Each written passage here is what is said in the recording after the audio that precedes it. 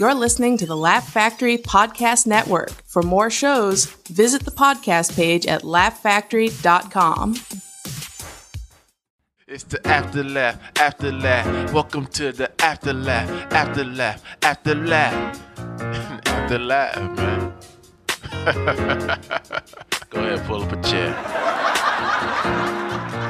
Hey guys, welcome to the Afterlaugh. I'm here with actress, writer, producer, creator, Jennifer Shakeshaft. Jenny Shakeshaft. That's two right. friends. Thank you.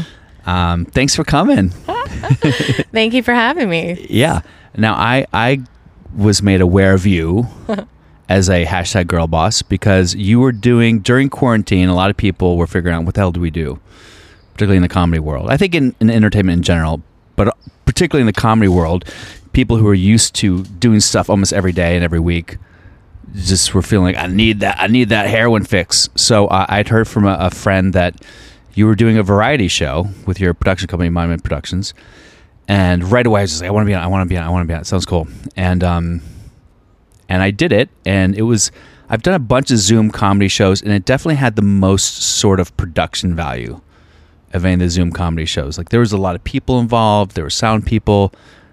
There was a DJ. Am I right about this? There are people in different states.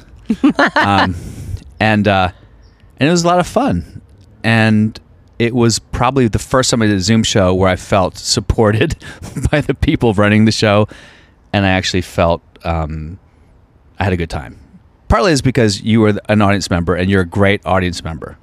Thank you. So when live comedy starts again, you're definitely coming to my shows because front row seat. I guess my first question is, so you have a pretty accomplished career as an actress. I mean, you can see Jenny in all sorts of movies.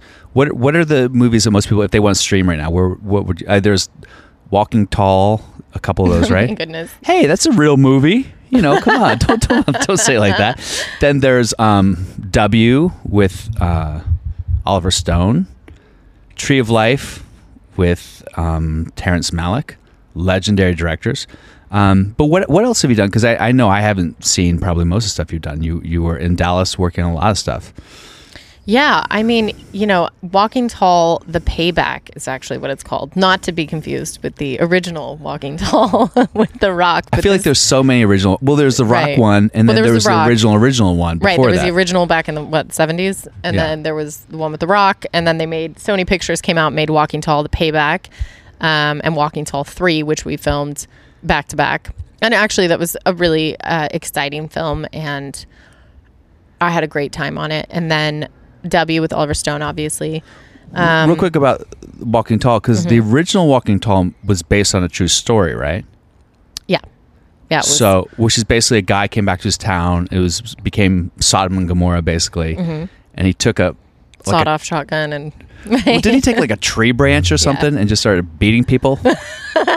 And then The Rock came along and he took a 2x4, so it was more polished. Right. But so in Walking Tall, The Payback, it just has a sawed-off. Because I remember I was so fascinated by it. The original movie, I think, was in the 70s. I was so fascinated. I looked into it and I was like, wow, this is based on this guy who wanted to clean up his town. So in the sequels, I guess it's no longer a true story, obviously. They can't just keep... Well, it's still the same premise, obviously. Premise. Hollywood does a great job. But it's no longer based on what had happened. They just say, okay, we're jumping off from that. Sort of, yeah. I mean, they do. I think that in Hollywood, they figured out if it works, it's like, don't break it. Add the number 2, add the number 3. Make it different with different characters and make it relevant for whatever is happening now. So for that film, originally the character that I got cast as was named Jenny. But then they renamed her Crystal because my name was Jenny. They didn't want like Jenny. I don't know. So her name was Crystal. And, the director, Trip Reed, he was a joy to work with, but he asked me. And it was like one of my first major projects. And he was like, hey, Jenny, how do you feel? I think we really need to kind of make you look a little less attractive. So would you be comfortable with a mullet? And my feeling is like, get the mullet. And you were like, fuck no. Don't mess with the girl's I hair. don't want that. No. Well, and also, I didn't want to be known as like the mullet girl in the first film I ever did. I was like, I'm still pretty and young. But you could also do that weird thing where you're the mullet girl in the film, and then you go to the red carpet and you have your hair all done out. Like, wow, she doesn't look like a mullet girl in real life. Right. But to be fair, like Charlize Theron was pretty and then went really gross ugly. And by the way, when she did Monster, most dudes were like, man, I'll never look at Charlize the same again. She was so disgusting. So it is, you got to be mindful of that if you're a woman. And so I told Tripp in the audition, I was like, yeah, totally. But he didn't want you to like gain weight to look more like a no, he diner was just waitress. Like, can we mess with your hair or whatever? And I was like, yep. And then we got on set and I was like, no. So they gave me freckles and bangs and stuff like that. But little did they know you can rock a bang. I can.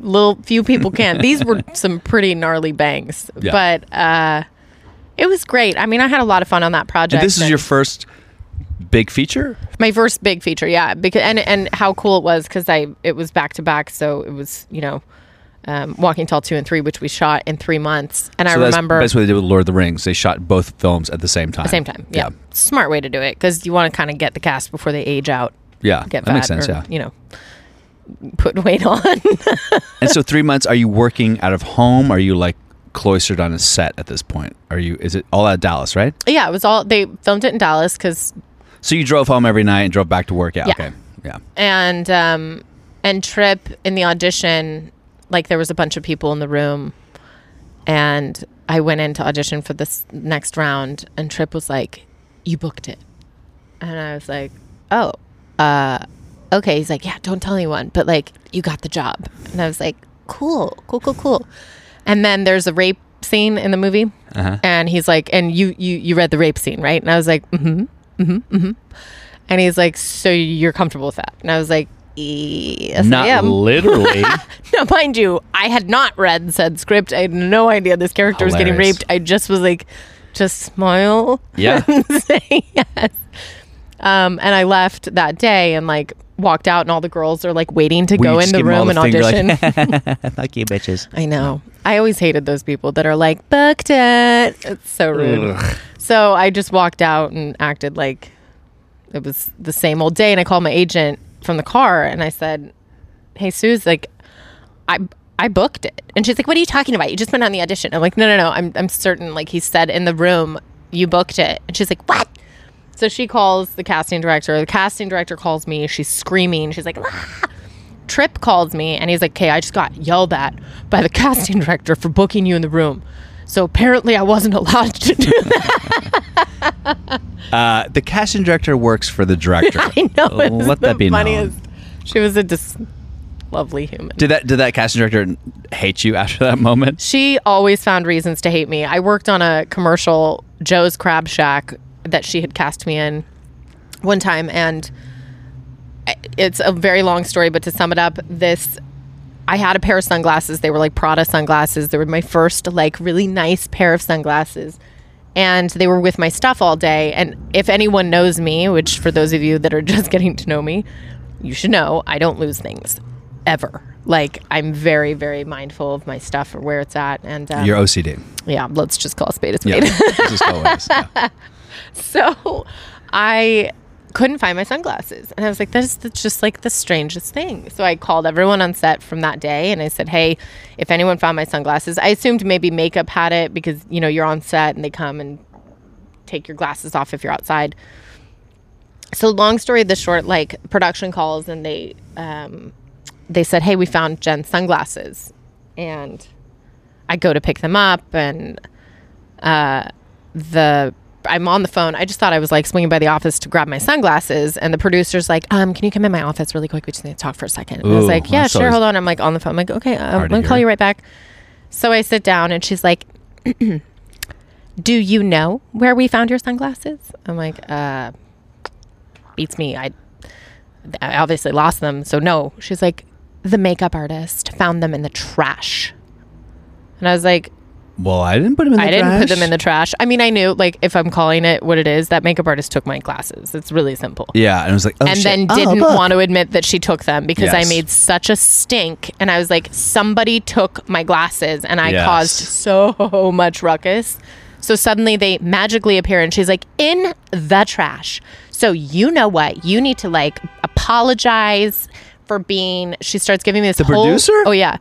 A lecture on what a rotten human I am for leaving my sunglasses and making people pick up after me. And I was like, what the hell? And so I That's just remember crazy. saying, well, cool, thanks for my glasses. And so, anywho, bringing the casting director back around to this, casting director emails me, or she emails my agent, and she says to my agent, tell Jenny to apologize to myself and the entire crew about her behavior on these sunglasses. Also, the producer called and said she was on the phone when she arrived and how rude she was. And I was like, whoa. Wow. So I wrote my agent and I said, you can tell her I won't be apologizing, period. And she's like, oh my God, if you do this, you're never going to work with this woman again. You're never Like, be on Joe's Crab Shack again. Right. But she I'm was like- also cast features. She was a big casting director Yeah. out there. Yeah. In Like she Dallas. ran Dallas, and I won't say her name, but she had weight. And she never cast you again after that? Oh no, she hated me. She was like, that bitch, who does she think she is? And so then I got Let me nominated. just stop you real quick. Okay. Why didn't you just go, I get it's a game.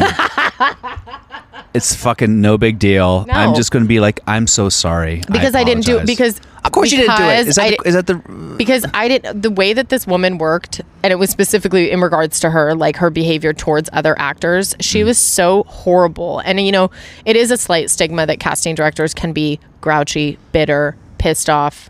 Not all, Yes. but there are a handful. Well, I also think, real quick, Pin, I think that in smaller towns and smaller productions and smaller theaters, for example, they're always the worst. Oh yeah. I've never been to, if I'll audition for like the head of ABC or going for a pilot and they're so super nice, they want you to do good. You're like, hey man, good to see you, blah, blah, blah. And then you go in for like Pittsburgh Regional Poughkeepsie Theater audition for a Tennessee Williams play, and you go in there and they're like, they can't be bothered. They're like, ugh. They're giving you shitty direction and yelling, thank you, thanks for coming. I know. Because the more insecure you are, the less well you treat your actors. Right. Well, and so I don't want to say like that's all of them, but I would say there's a large handful that have that ideology where they're just like, I Yeah. run this town. Nobody I'm in LA. casting you. Everybody in LA is amazing. They're all amazing. We love you all. But in Dallas. But It makes sense though. It's true. You asked me why not apologize, and it was purely on principle where I was like, I don't care if people look at me because, I'm a blonde, young, vibrant little 20-year-old. It would be easy to assume that I was flippant, careless, any of these things that they were saying about me, and it was all wrong. And Yeah. so I was like, I'm not going to apologize on principle alone because I'm being accused of something I didn't do, and I didn't care about the game. So interestingly enough, this casting director decides like she hates me. Sure. And I do a play that year called Crimes of the Heart, and I played this character Chick.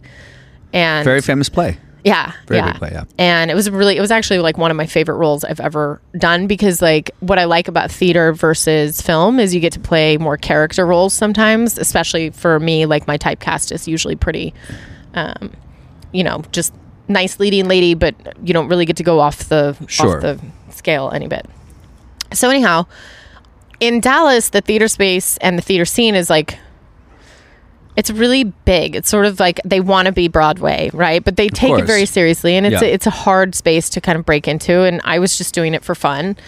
And they had this award show, the Column Awards, and everyone was piping and brimming about it. And they're like, "Oh, the Column Awards, it's coming out!" And I was literally paying no attention to it. But this casting director was presenting for the Column Awards. And I didn't realize, all of a sudden the newspaper comes out and they're like, Jenny, you were nominated for Best Actress, playing Chick in Crimes of the Heart. I'm like, oh my God, that's so cool. And I thought my girlfriend was going to win. I literally had no idea I was going to win this award. But you went to the banquet? I didn't even go. So here's where it gets fun, is I didn't go to the award show, but all of my colleagues and everyone Why was didn't there. you go? I didn't think I was going to win. Even if you didn't win, Well, I don't know. I just was like, whatever, it's fine. Yeah. Nobody cares about me in the theater scene. That was really, I didn't think. And then I won. And guess who had to call my name to receive the award? I wish you have a video. This casting director. Videotape of that. Her just saying your name like Jennifer Shakeshaft. Crimes of the Heart. And I wasn't even there. So she couldn't give it to me. Ha ha. But. And so did they mail it to you? Did they mail the award to you? So and then it was like in the paper and it was a whole thing. And everyone's like, oh my God, did you know? You didn't even go. Who are you? Does winning an award like that, does winning any award other than an Oscar actually lead to more work? Did it all of a sudden make people go, oh, we got to get this? I think it gives you clout in the space that you're working in, because the truth is colleagues, people that we work with, and as you know, working in Los Angeles or New York, like those are the most competitive spaces that you're ever going to be in. Yeah. And if you can get the respect of your colleagues, they might not respect you because there's senses of jealousy, etc. But all of a sudden you have like this award that everyone was sort of vying for. Yeah. Yeah, it gives you clout for sure. Yeah. I think. I don't know that it like books you jobs. But sure. So yeah. you did. So Walking Tall led to other films then after doing those? Yeah, I got like so many movies. I'm kidding. Well, I mean. Well, no, I did. Yeah, I thought Walking Tall was really going to be like this breaking off point. I remember Kim Dawson Agency, which Selena Gomez came out of Kim Dawson Agency in Dallas. Demi Lovato came out of Kim Dawson Agency. I started at Kim Dawson. And then I left them because they weren't getting me enough work. And I was like, I want to work. Like, you guys are keeping me on a wall here. I want to go. And after Walking Tall, I remember my agent from Kim Dawson came to the premiere and she was like, good job, dude. Congrats. And I would have never gotten that job if I didn't make the choice to say, I'm leaving the big agent and I'm going to go boutique and I'm going to put myself out there and I'm going to work. Yeah. And I'm not going to be ashamed of it. So, anyways, Dallas was great. I booked W with Oliver Stone out there. Well, that's, I mean, by the way, not to knock Walking Tall. Oh, no, not and at all. Kevin Sorbet. but going from that to Oliver Stone is a quantum jump in terms of who you're being exposed to and what level you're playing at, right? So how'd that pan out? How was that? Same thing, you went to audition, he's in the room with casting director and producers? Yeah, I went to audition and then went to callbacks. And Louisiana at the time had film incentives, so a lot of film projects were moving out to Louisiana. And so then, I got the call back, and it was actually for the role of Fran. And I forget her name. She was good friends with Josh Brolin, who played in W. He played George Bush. And gosh darn it, I can't remember her name. But anyways, Marley. I was auditioning for the role she got in the movie, and it was Fran.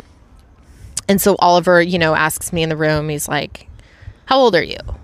And I was like, I play between the age range of, and he's like, no, like, how old are you? And I was like, technically they're not allowed to ask legally, which is a SAG rule. Okay, but you have like Oliver Stone, yelling at you, like, how old are you? How old do you want me to be? Right. I was like, I play between the age range. And he was so mad at me. He's like, But anyhow, he, in the moment, he was like, I really like you. And then he turned over to the casting director and he's like, can we pull the Susie sides? And they were not casting for that role at that time. And he said, get Susie's sides. And the casting director, I mean, her face went like white and she was like, huh? He's like, get me Susie's sides. And she's like, we were expecting to be casting for Susie. I don't have any. And he's like, I'm kidding. So anyways, he asked me a bunch of questions and then he was like, he said, I like you. You remind me of my ex-wife on set. Actually, I think he said that to me on set, which is, whatever. So she leaves to go get the sides and you're just in the room with Oliver Stone. Yeah. And he's like, grilling me and asking me questions. And then he said the same thing like Tripp did, like, great, you got it. And I'm going to have you play Susie. And I don't have the sides for you right now, but just know I'm casting you as Susie. Oh, so you never read the part of Susie? Yeah. And I was like, okay, cool. Except, I'm sorry, I was here for Fran, so I don't know. But, and he's like, yep. So we'll just have you as Susie. And then he looked over the casting director and he's like, so you'll get that all together for her. And, nice meeting you. I'll see you on set. So, I mean, when you left that room, that must have been a feeling of like, God damn, that's an awesome feeling. It was exciting, but also strange because I had no idea what I had just like. I had Susie's no idea who on her knees Susie blowing was. George W. Bush. What? Monica Lewinsky. Why is she in this movie? Susie Evans actually was very dear friends with George Bush. She was a very pivotal figure in his life, and Don Evans was her husband. He was on the cabinet with George Bush, and so they went to the White House with them, and Noah Wiley played my husband in it. He was on ER, and he was he played Don Evans. And this is movie W, in case we didn't make that clear enough. I think we did, but I just want to make sure. But it was a really fun How long was that shoot? a movie. It was like a month, maybe a month or 2 months. Yeah, of same thing being in set Dallas. life. Just drive set every day. That was in Louisiana, actually. So I then stayed in Louisiana. They give you a hotel Yeah. and all that stuff. Yeah. It was fun. Yeah, it was great. And then Tree of Life, I obviously... So that happened. Did Tree Life happen because you generated some momentum from W, complete independent? No, Tree of Life came to me. My agent called and she said, I have this secret project this director's doing in Austin. And at the time I was living in Dallas. It was like roughly a 3.5 hour drive. And she's like, so you got to drive down to Austin to audition for it. And so I was like, okay, cool. So I went and I read for the casting director, and it was sort of a strange audition. Just the casting director alone? Yeah. Put you on tape? And then I drive back, and then they call me in again, and I do it again. Drive and back? Call me in again. And by the third time... So you time... drove back 3 times? Yeah. Having not seen... you have no idea who the director is, no idea what the script is, yeah. Just some secret project. Right. So my agent's like, and mind you, at this point, I've booked W, I've booked Mirrors 2, I've booked, like, I'm just, I'm on a hot streak at this point. And so she's like, okay, so the director really likes you and he wants you to come back down. And I was like, you tell this director, okay? Yeah. That he got what he needs. So if he wants to book me, then, And she's like, right. And then she's like, let me tell you who it is. Well, she didn't know, but she found out. She didn't even know who it was. She didn't at the time until I was basically like, you call up this person, this director, and then she called me back and she's like, so listen, I can't tell you who it is, but I'm telling you as your agent, get in your car and get mugged down there. Yeah. So I went down and I met Terrence. And when you met him in the room, because I know you well enough to know that like you're not the most pop culturally obsessed person in the world. You know the business, but not that Terrence Malick is esoteric, but he's a little deeper cuts for some film fans. He's huge. He did, for those of you that don't know, he did The Thin Red Line. He did Badlands with Sissy Spacek. I mean, he hasn't done that many movies, but they've all been sort of He's interesting big movies. He's a very, for Hollywood, so to speak, for anybody who watches his films, they like them. They're great films. And I think that Hollywood specifically has this like, he's on a bit of a pedestal. He's this incredible director who basically only makes a movie once every 10 years. Yeah. So the odds that you're even going to get in a movie with this dude, and for instance, Adrian Brody on Thin Red Line, he got cast in the role. And I did know this about Terrence when I started this casting process, because I started to do even more research to understand like how he worked. And Adrian got cast in Thin Red Line. He was the main star of the movie. It was going to be a breakout role for him. He goes to the premiere. He's all excited. They cut him completely from the movie. Completely cut from the movie? Cut from the film. I had no idea. Squashed, cut, and everyone didn't know that until the premiere? Didn't know until the premiere. Now, mind you... That feels illegal. Oh, yeah. It was horrible for him. I mean, he showed up. He's like doing red carpets. He's not even in the film. So I knew this about Terrence going into this. And and so many people warned me in the industry where they're like, dude, just like, no, even if you get the opportunity to work with this guy, like, you have no idea. He does weird stuff. Like, he might cut you completely. You don't know. And so I was kind of like low expectation for whatever transpired from this. And so I got down there and he was auditioning this girl, before me. And the audition was not going that well because I could hear through the door. Like, he was not happy with whatever was going on in there. And wait, at this point, let's slow down a bit. Okay. So you're in the waiting room waiting to go in. Do you know it's Terrence Malick at this point? Yeah. So who told you? My agent told me. She wasn't supposed to. On the drive down? She's like, get in the car. It's Terrence Malick. Okay, shut up. Okay. Get in the car. Yeah. I'd say, of course she has to. Yeah. I mean, she wasn't supposed to, but come on. But come on. Who was I going to exactly. tell? It's ridiculous. Yeah. So I knew it was Terrence, and I'm just like sitting outside. But what had already been happening with these auditions is they were all like sort of improv based. So you would never get sides ahead of time. You had no idea what you were going to be doing with Terrence. Favorite. So it's already like nerve wracking because you're nervous, and now you don't know what acting chops you're going to have to pull out today. Are you laughing? Are you crying? Are you making up a? I mean, it's just Yeah.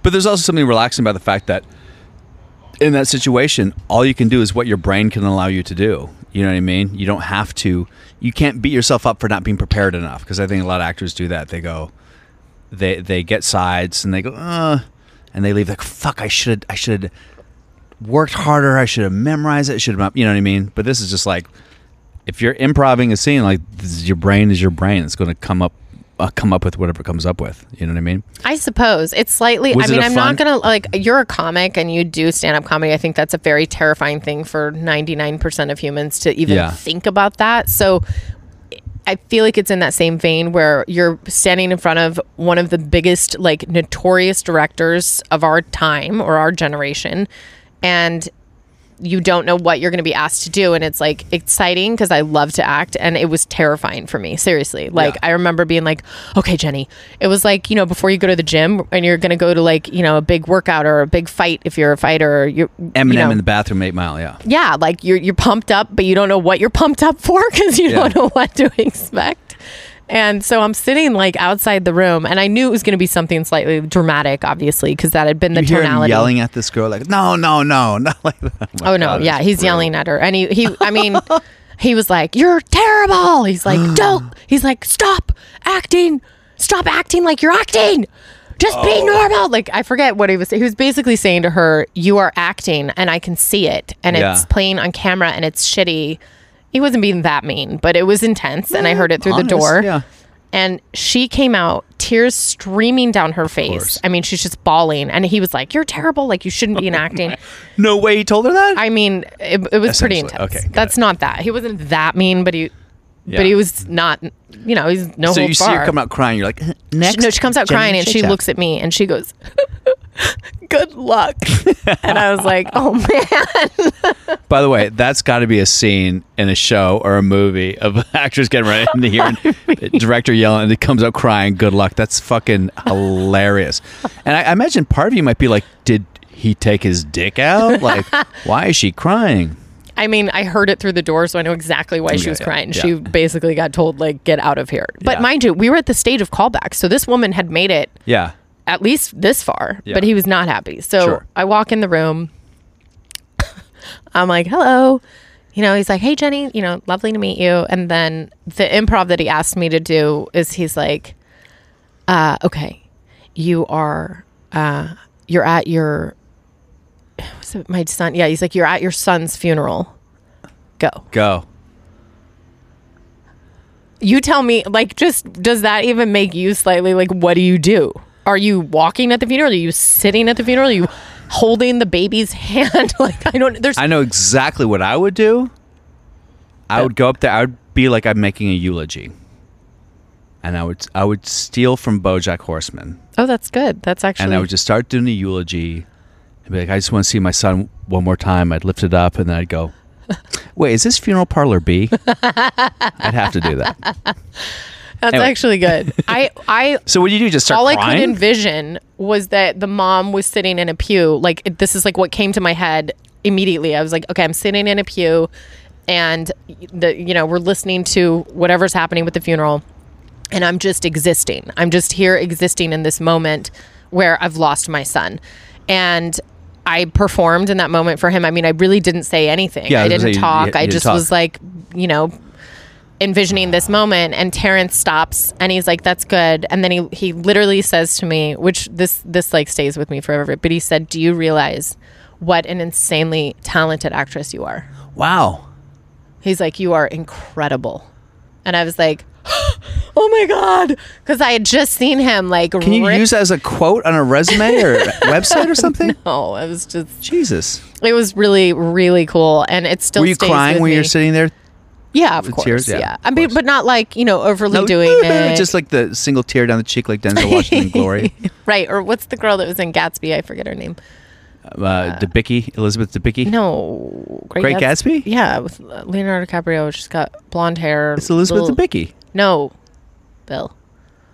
She has... Whatever. Come on. She was like in all these movies. She was hot for a while. She had like short hair. A blonde girl. Not the one who was married to Heath Ledger. Not her. Her? Yeah.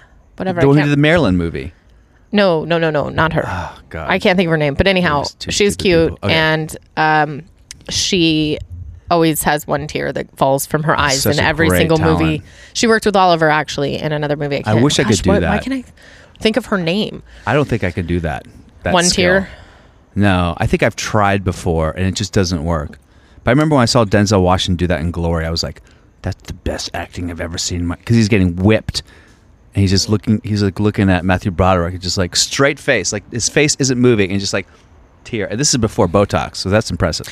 Well, and also, I think that Carrie Mulligan is her name. Thank you. Oh, okay.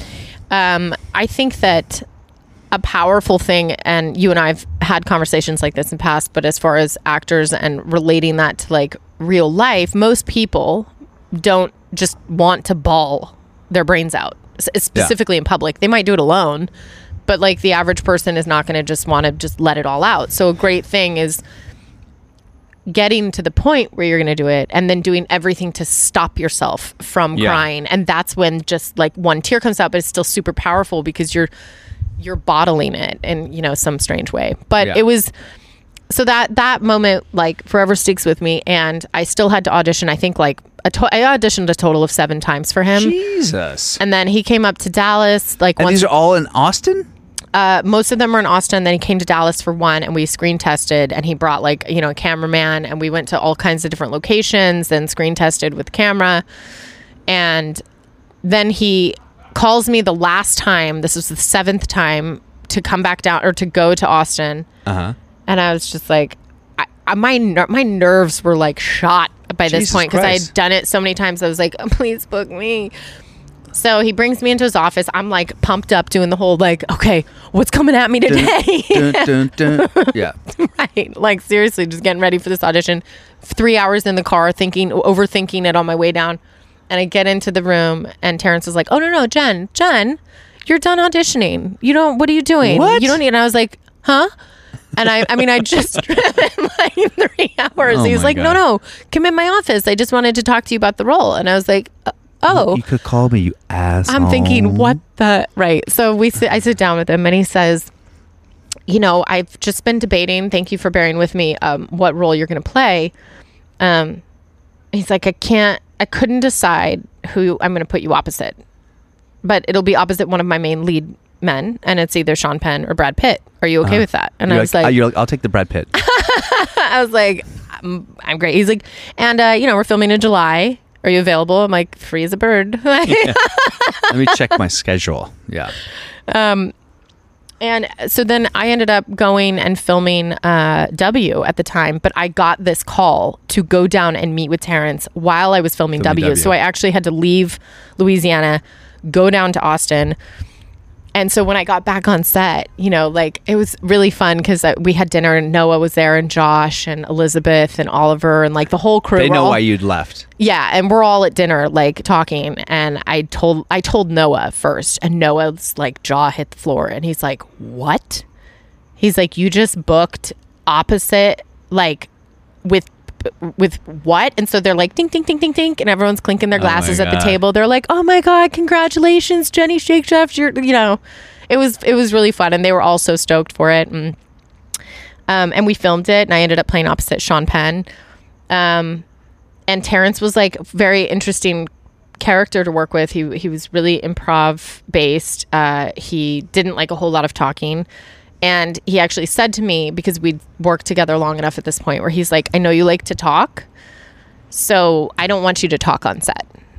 And I was like, what? When I'm not filming. He basically said, when you're not filming, shut the fuck up. I want you to be in character the entire time. You are not to be like mingling and socialing and bopping around like, I know you. No. Yeah. And I was like, don't laugh at people's jokes. You're like, I can't do that.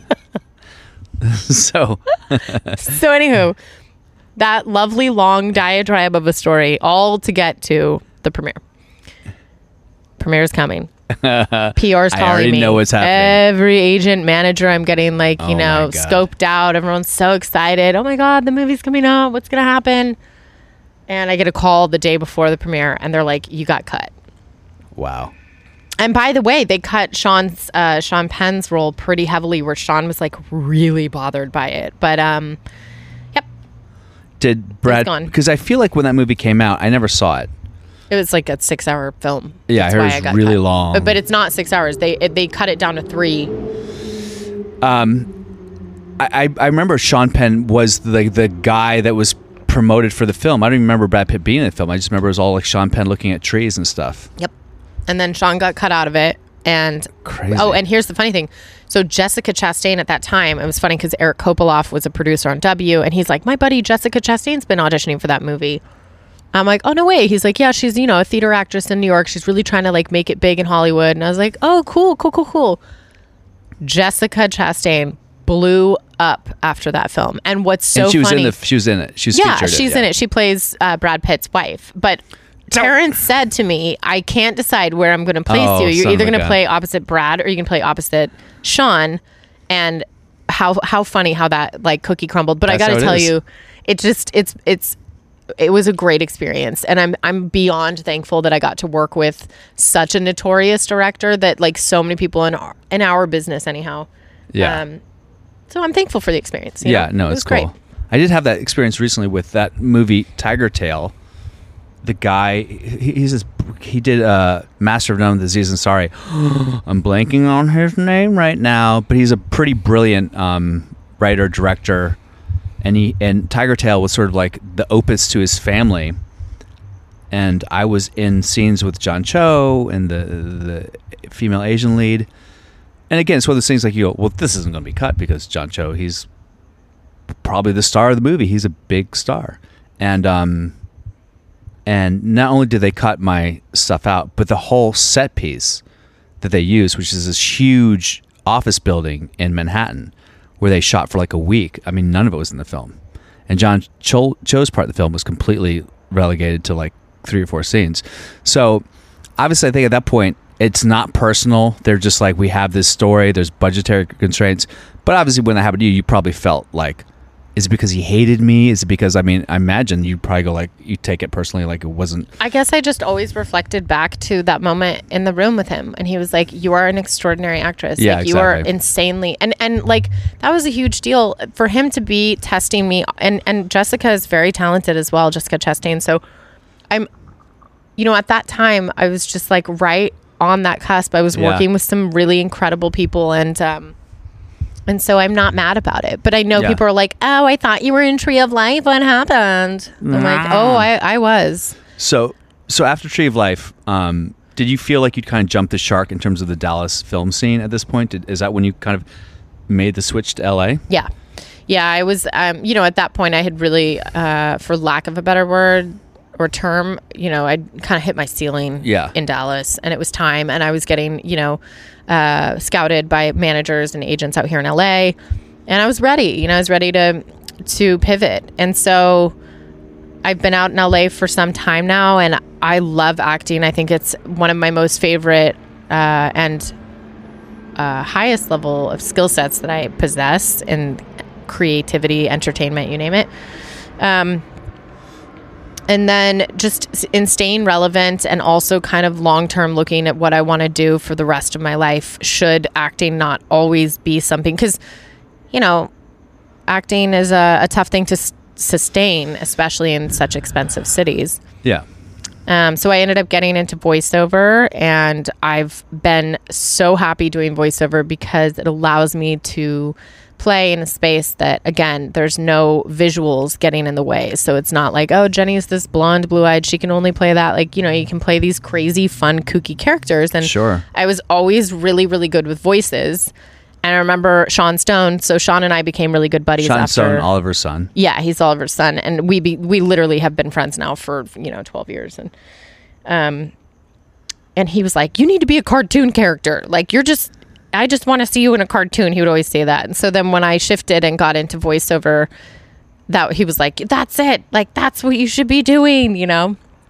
So that's been great. And then last year I decided to actually, let's say within the last 5 years, I pivoted to producing and what was writing. What was the thing that made you go? Because I think there are a lot of actors, comics, writers, example, who always go, I want to produce. You want to sort of be in the room where it happens, like the infrastructure of making something. But most people don't do it. So what was the thing for you where you said, was it just something like you knew you had that skill set, or was it just realizing that this business, how dicey it is, and how a 30-year-old blonde woman in LA, you feel like you're in just this heap of women getting off the bus every fucking day from Wichita, wherever it is. Did it feel just sort of like a glutted marketplace, or did you feel it was something that you'd always wanted to do, now was the moment to do it? I'm a big believer in strategy and timing. And so while I look at the acting market from my vantage point as like, it's like roulette, you know, you can play roulette all day long and you can win. It's like playing the lottery. Like, if you buy your lottery ticket, you might win. You have like a 1% but you got to play, right? And then what are you going to do outside of just trying to play the lottery every day? Because that's not a realistic way of existing. And so that's when I started to really strategize, like, okay, voiceover was great. And then I was tired of trying to hustle and have jobs while also bartending or running I ran several other companies while also doing all of the, acting jobs. And I was exhausted.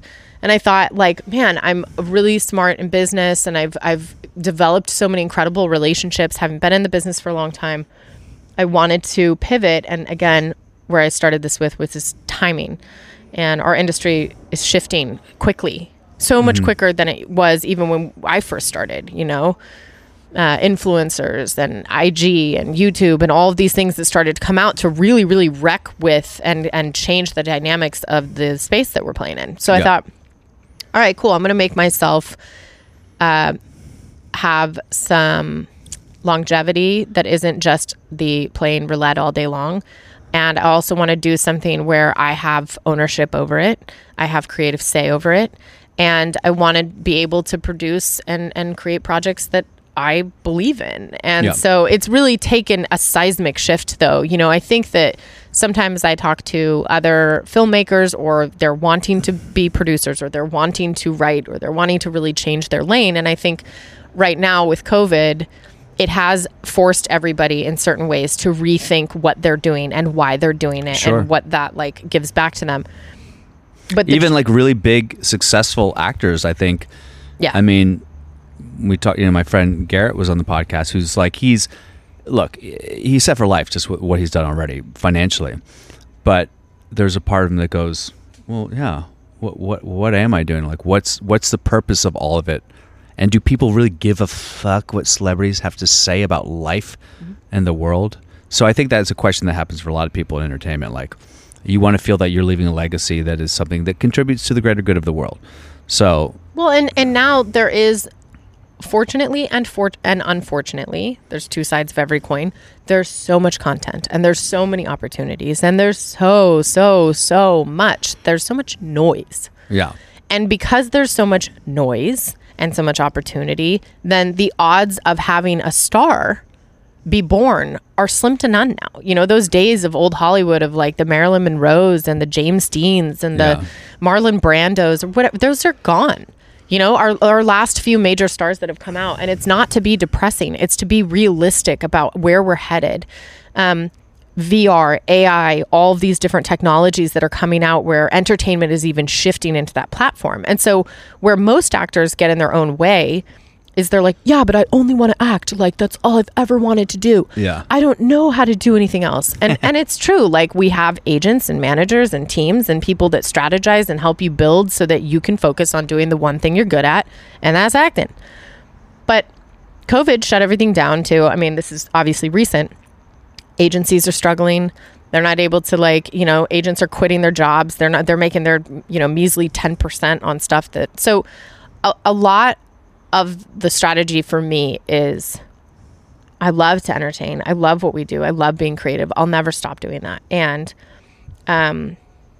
if I can, even like as a, I mean, not to use the female thing, but, you know, as a female, be able to find longevity and success and create other opportunities, not just for myself, but other people that have stories that I want to tell. I think that that's just a bigger play. But I also find that it takes, you know, I've said this since I was in high school. It takes hard work and determination, and you actually have to do the work. And when you take a moving planet, like, you know, Earth is moving one direction, right? We're constantly moving in a circle. And all of a sudden we're like, no, let's reverse engineer it. Let's make Earth go the other direction. Do you know how long it takes for a planet to move into like that massive mass, just move backwards? So you have to think about that every time you trajectory change your career. So it's like, okay, great. I'm acting and now I'm moving into this lane. It doesn't happen overnight. You know, and so when I made the choice to start writing and creating, I started to see a window where I was like, women in film are starting to pivot and move.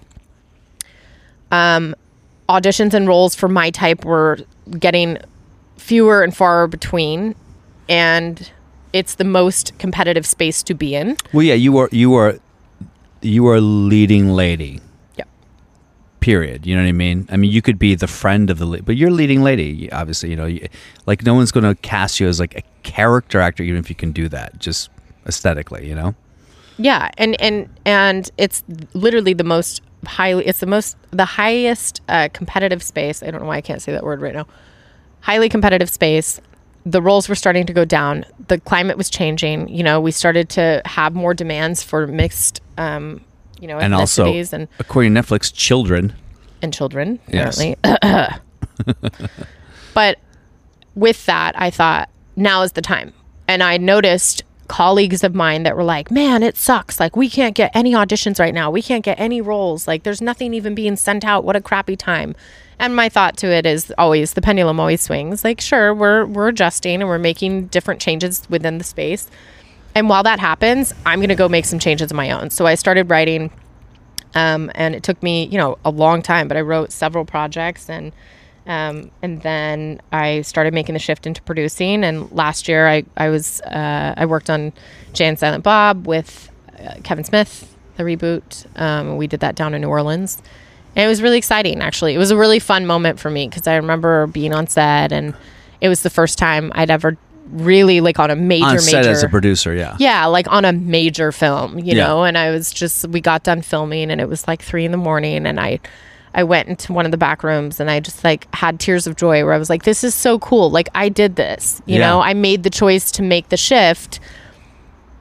And I knew even in that moment, I'm like, oh, it's still going to be hard after here. But wow, does it feel good. And I'm really going to relish in this moment, you know, and appreciate it. So I think with anything, like with acting and producing as well, you have to embrace the drama and humiliation as part of it. And that's got to be part of the fun. I mean, I always, you know, when I talk about jiu-jitsu, same thing, like humiliation and defeat is part of the fun of jiu-jitsu, because like, wow, I get to experience being choked out by a blue belt. Cool. So same thing with producing and acting. Like, if you don't have fun, like a little bit of you, if you don't have fun, a little bit of the drama of being excited and being let down and next time, if that doesn't somehow, then it's not the job for you. Same thing with the comic. If bombing isn't a little bit fun for you, then don't be a comic. You know what I mean? So I imagine producing the same way, because producing probably even more so because the stakes are so much higher. To make a big swing on a big film or big project, must be lots of humiliation and not humiliation in a bad way, just like it's humbling to be in that space. Yeah, and it's a different level of stress that comes on, because you're just juggling like a lot of people under your belt, you know, and you're juggling investors and hoping that the movie does well, and people's requests and agents and managers. Sure. You know.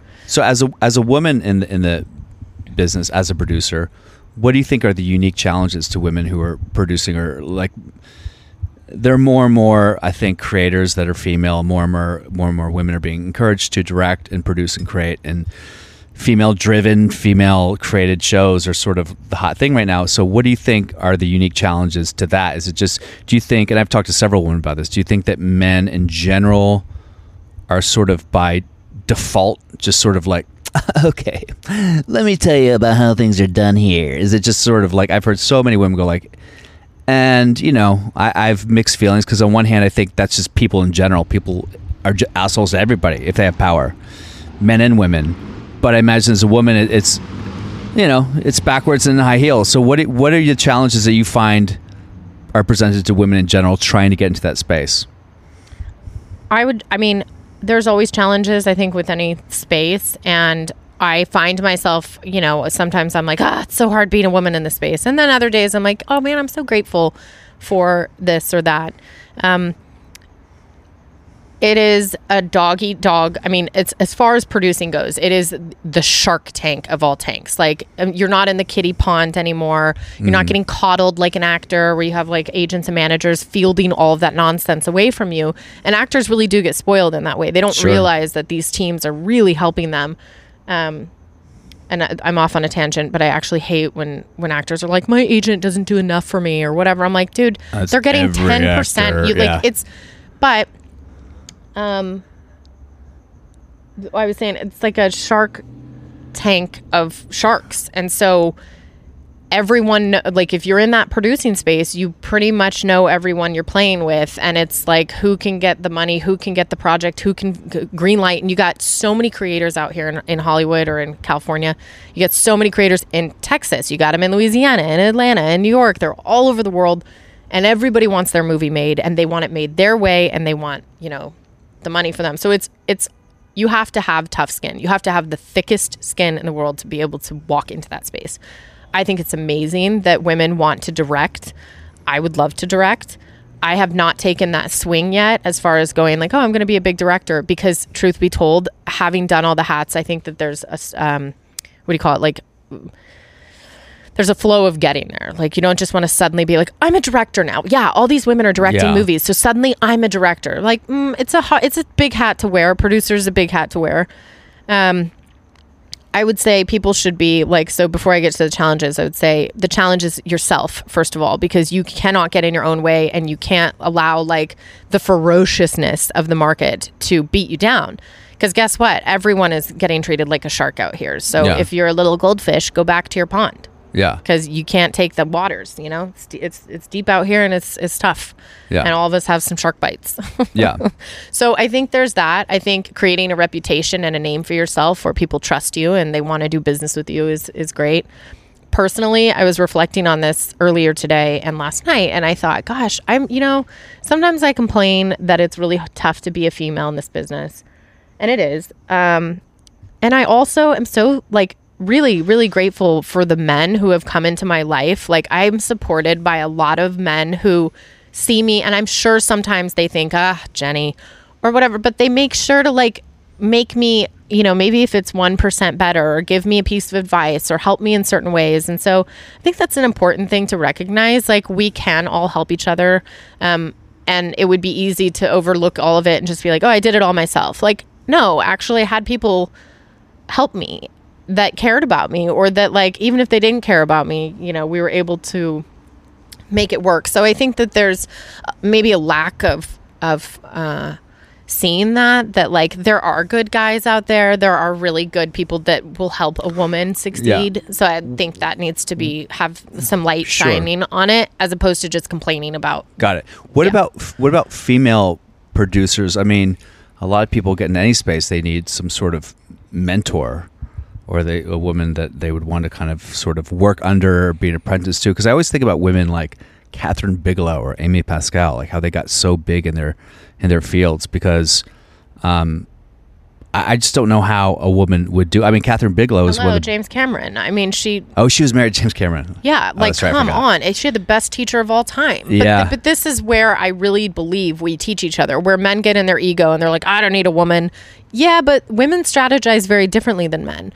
I think that's why the yin and the yang of women and men dynamics is so nice. And so, I think most people are kidding themselves if they don't think that they were inspired or helped or, of course, what's the proper word, like taught by somebody. Yes, to get there. Yes. What would you say, a mentor? And of course, I think that the history of the world and in America and the business is replete with stories of men who have really awesome female partners, and the men end up taking all the fucking credit because they're little dick ego. I think it's a big issue. I think this history is just, I mean, there's so many things that have happened in history that I think if we were to get the honest truth, we'd be like, oh, actually a woman did that? Huh, who knew?